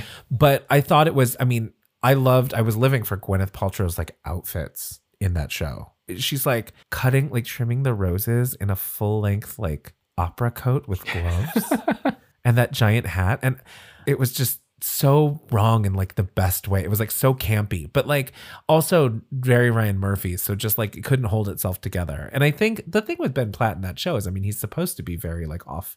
There's something like off about him, but I don't know that that's part and parcel of like him. I know that's the character, but I can kind of see that. I guess, like, there's an earnestness in general. I don't know what it is. And his voice, again, I think it's that thing about like when you have a background in musical theater, you sing a very particular way. Mm-hmm. And he's got a very tight vibrato. And to like translate that into something, I don't know, mainstream or poppy, it's a challenge, right? Yeah. No, and I feel like there is a sense of like, there is a sense of like, if you're like a classically trained singer or a Broadway trained singer, a vocalist, that you should be versatile enough to do anything with your voice, right? I think you look at that. I mean, and it may or may not be true, right? I think you see that I always think about like So You Think You Can Dance, where you get classically trained dancers, right? But then they ask them to like, okay, now do this like hip hop, like do hip hop or something less structured than what you're used to. And you start to realize like, oh, it's like a difficult transition to work quote unquote backwards, basically. Yeah. I mean, and it works very differently for different people. I mean, again, it depends on like what you're trying to do. I think an interesting person to look at is Cynthia Erivo, who is she came really to prominence doing The Color Purple, playing Celie in The Color Purple, and her version of I'm Here. It's beautiful. But like she's got a very soulful quality to her voice, right? And in some ways that translates very good to a sort of R&B inflected pop career. You know what I mean? Like not entirely, but like she's got an amazing voice. Her voice, Cynthia Erivo's voice is beautiful, and she's been in a lot of different things lately. She's acting. I think she's playing Aretha Franklin in an upcoming movie. Cynthia Erivo, Jennifer, in a different movie from the Jennifer Hudson movie. Yeah. Oh, yeah. Competing Aretha Franklin biopics? Well, because the Jennifer Hudson one but isn't that the National Geographic one? Because you know National Geographic has had this series. Because what's his name? Antonio Banderas played Picasso in one of them. Like they do like one a year. Oh. And they're supposedly pretty good. Wait, are they theatrical? No, they show up on the channel, I think. Oh, wait. It's part of their way to get people to watch it, I thought. The Jennifer Hudson one is the Jennifer Hudson one is like a big theatrical production. Yeah, no, you're right. Maybe I got it wrong because I got it backwards. Cynthia Erivo is playing her is playing Aretha in the National Geographic version. So the series is called Genius, and it's Genius Aretha. And so every different one is a different right? So like they had Picasso. I think there was an Einstein one at some point. But, you know, she's won a Tony, an Emmy, and a Grammy. She's also been nominated for 2 Academy Awards. Like she's, you know, I feel like sometimes, not always, but there's, you know, if the Broadway stuff that you've been singing is sort of soulful, like obviously The Color Purple has like a soulfulness to it. You look at Dreamgirls, Heather Headley, not Dreamgirl, not Heather Headley, Jennifer Holliday back in the day with, and I'm telling you, that like set her up for a solid sort of pop R&B career at the time, like through the 80s and 90s, and gave her that iconic status. Whereas like it's harder if you have a pop Broadway musical for that to translate, I think, because pop is so timely. Like it, you know, it has to be of the moment, and like a lot of R&B or soulful stuff can sort of feel timeless in that way. Or maybe transition over time periods, maybe not timeless, but okay, you know, but again, that's not entirely 100% either, because you look at someone like Heather Headley from the early 2000s. She was in the musical Aida. What did she do for me? She did I wish I wasn't in love with you was her song. Oh, okay. Do I know that song? I mean, it's funny. Like these, it was like very neo soul. These like are all names that I know. These are all names that have like crossed my consciousness at one point or another. But I'm like, I have no idea why I actually know who this person is. Well, I think Elton John and what's his name did the music for Aida, like they had done for Lion King. Is that, so yeah, lots of people had done this show. So like Heather Headley was in it. Toni Braxton, I think, was in it at one point. Deborah Cox. Did Michelle Williams? Michelle Williams. Yeah, Michelle Williams. But Deborah Cox released, I think it's Easy as Life is the song, is a big song from that, but Deborah Cox turned that, they had a remix of that. And it was a really good like dance club remix of Easy as Life. And I feel like there's sometimes maybe more evidence of a not easy, but you know, some of the crossover there can happen more readily maybe. But I don't know. We'll see. But anyway, so, you know, back to my, you know, so anyway, I like What I Did for Love. Okay. I like the song. I like some of the songs for this album. I like the song Finishing the Hat from Sunday in the Park with George, which I believe was originally, it's a Sondheim musical. It was originally Mandy Patinkin played and sang this part. It's just a beautiful song. And again, like I just hadn't really heard in true my fashion, I hadn't heard these songs in the musical. I'm coming to them sort of separately, but there's a beautiful sort of urgency, and the lyrics. I really do like Sondheim. I like the lyrics. So I know some people have feelings about that. But Sondheim's not. I know. Doesn't Sondheim do a lot of the stuff where it's like talk singing, like you're just describing what you're doing? Yeah. Okay. Sometimes. Yeah. But I feel like this song is less that. Okay. All right. Finishing the Hat. But yeah, no. And then, you know, so this came out. I really enjoyed it. I don't know, you know, when we talk about like whether it was a flop or not, I just feel like not a lot of people really know it. Yeah. But I think it did serve a purpose. I mean, after this album came out, you know, so one of the raving reviews for this album came from Broadway World, a blog or an outlet that follows Broadway. It was like fawning over it. And they were like, oh, we can't wait to see him on Broadway. Well, the following year after this album comes out, he performed on Broadway as Pierre Bezukhov in Natasha, Pierre, and the Great Comet of 1812, which was an electropop opera by composer Dave Malloy based on War and Peace. And for his performance as Pierre, Groban was nominated in 2017 for a Tony Award for Best Actor in a Musical. So, you know, I guess maybe in some ways this helped. It was designed to kind of let people know he could do this. He was open to doing this and maybe pivot, right? I mean, he had been talking about it since like the very beginning of his career. He wanted to. Yeah, he wanted to be an actor and that he potentially wanted to do Broadway. Yeah. So I think it gave him his opportunity. He was solid enough and had enough resources to put together, you know, a fairly well produced Broadway album. Like, because some people wouldn't have access to the resources to have that kinds of arrangements and and access an orchestra to collaborators. I mean, he collaborates with he duets with Audra McDonald on one of the songs. Not my favorite song, but I mean, like, if you're talking about access and, you know, having a certain cachet as an artist, you know, you wouldn't have any pull. I mean, it'd be rare that you'd have the kind of pull together the collaborators that he did. Yeah. So really kind of set him up. He performs the song Evermore, which was during the end credits of the live action version of Beauty and the Beast in 2017. And Evermore has like 34 million streams on Spotify. Again, I don't really get it. Like, it's not my favorite song. And I never saw that. I had no interest in seeing the live action version of Beauty and the Beast. I liked that. I mean, the live action Disney movies are interesting because they never are able, in my view, to make them as spectacular as you would imagine that they would, like, in translating something like Beauty and the Beast or Aladdin from those animated features and like the expansiveness of those worlds.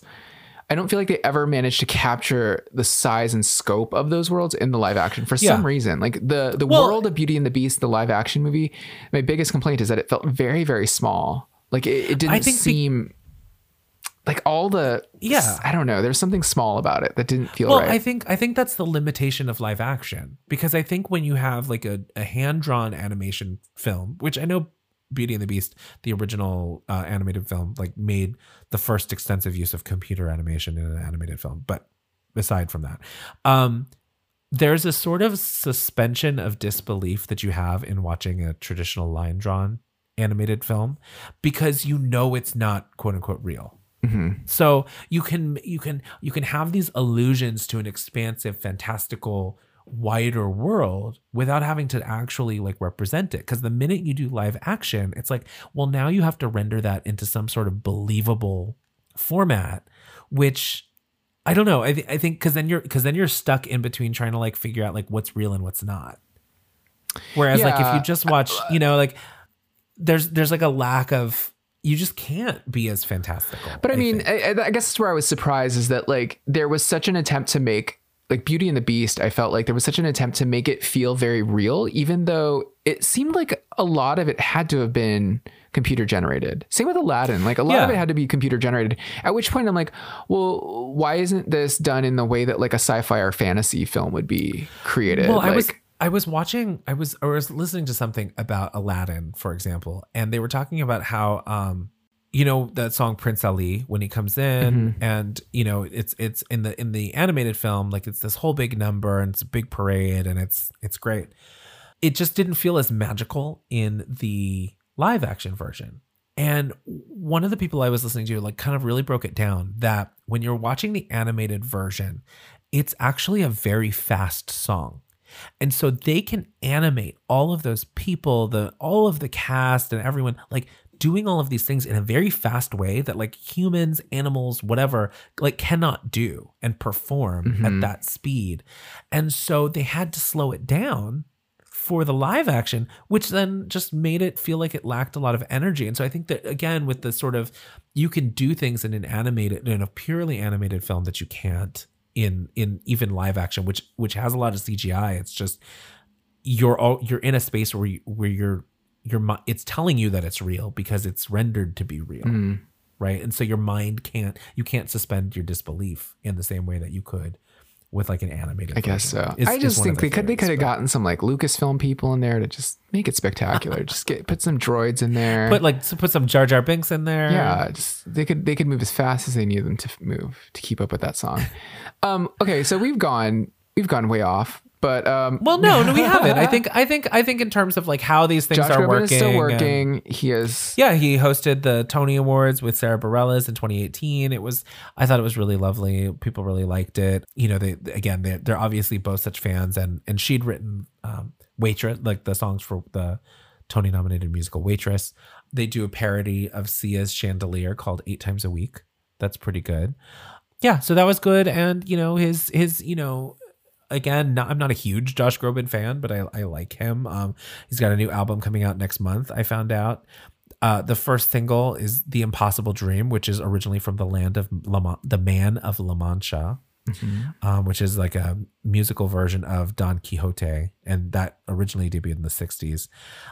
It already came out. It's not my favorite. Yeah. You know, I think they're just hit or think that, miss. like, I mean, yeah. I like Luther Vandross's version of that song. Okay. You know, and also if I like a Broadway version, I like Linda Eder. Now that takes it deep. Like that's an actual. Okay. There you go. But other than that, that's it. I just think you should give this, if you like Broadway, just like in a popular sense, and you know some of these songs, give it a listen. Your mileage may vary, as with all of these things, but I enjoyed it, and I like to sing along with it in the car. I see. I think On the rare occasions I'm I in the think car. that's like a big sell for you for Josh Groban. Yeah, that's true. Because we It's like he's got a high. I can sing along in the he's car. got a very high sing along factor for you in particular. Because I will say this song is getting stuck in my head having listened to it over and over again. But there's just something. Josh Groban. I feel like there was a point in time for this music to be popular, and that moment has passed. It has. And that's why I'm saying, like, he had an album that came out in 2018. He went on tour with Idina Menzel. Like, I'm like, who cares? Like, who listened to that? Like, why? Like, it just wouldn't even have occurred to me. And like, even listening to this, it's like out of place and time. Like, it just doesn't make sense really. Like, to your point, again, doing the research on this and just remembering, oh yeah, there was like Il Divo and like, the Andrea Bocelli of it all. Everyone was trying to hop on that train, like Celine, because Il Divo, I remember, would like release covers, like their pop classical versions of like, they did a pop classical version of like Unbreak My Heart by Tony Braxton. Yeah. And so then Tony Braxton did a song with them. And it was like everyone was trying to like get on this train. And I just don't think it was meant to sustain itself.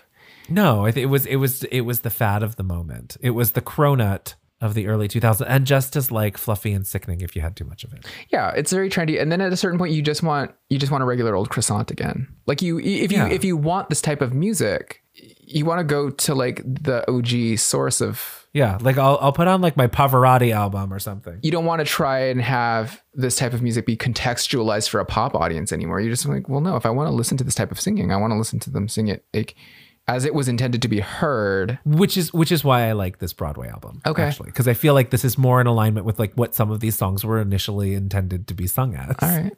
I just made a face, but I know you did. And I'm, all right. Well, it's okay. I don't know if this was a flop. I don't know if this has been redeemed for me, but thank you very much for your contributions today. Josh Groban, Jacob Grubman. This episode is called "What Barry Did for the Love of This Podcast." What I did because I had to listen to this. Do you song. have regrets? I mean, you pointed towards tomorrow, Barry. Yeah. It's unbearable. I'm sorry. Not. Okay, then take us out. All right. Special thanks to Adam Elder for composing our theme music. Songs and videos featured in today's episode will be posted to our website, flopredeemer.com. Remember to rate, review, and subscribe to us on your podcast platform of choice. And check us out on social media at flopredeemer on Instagram and Twitter, and at facebook.com/flopredeemer. Email us anytime at flopredeemer@gmail.com. We're waiting. Not really. Okay, bye.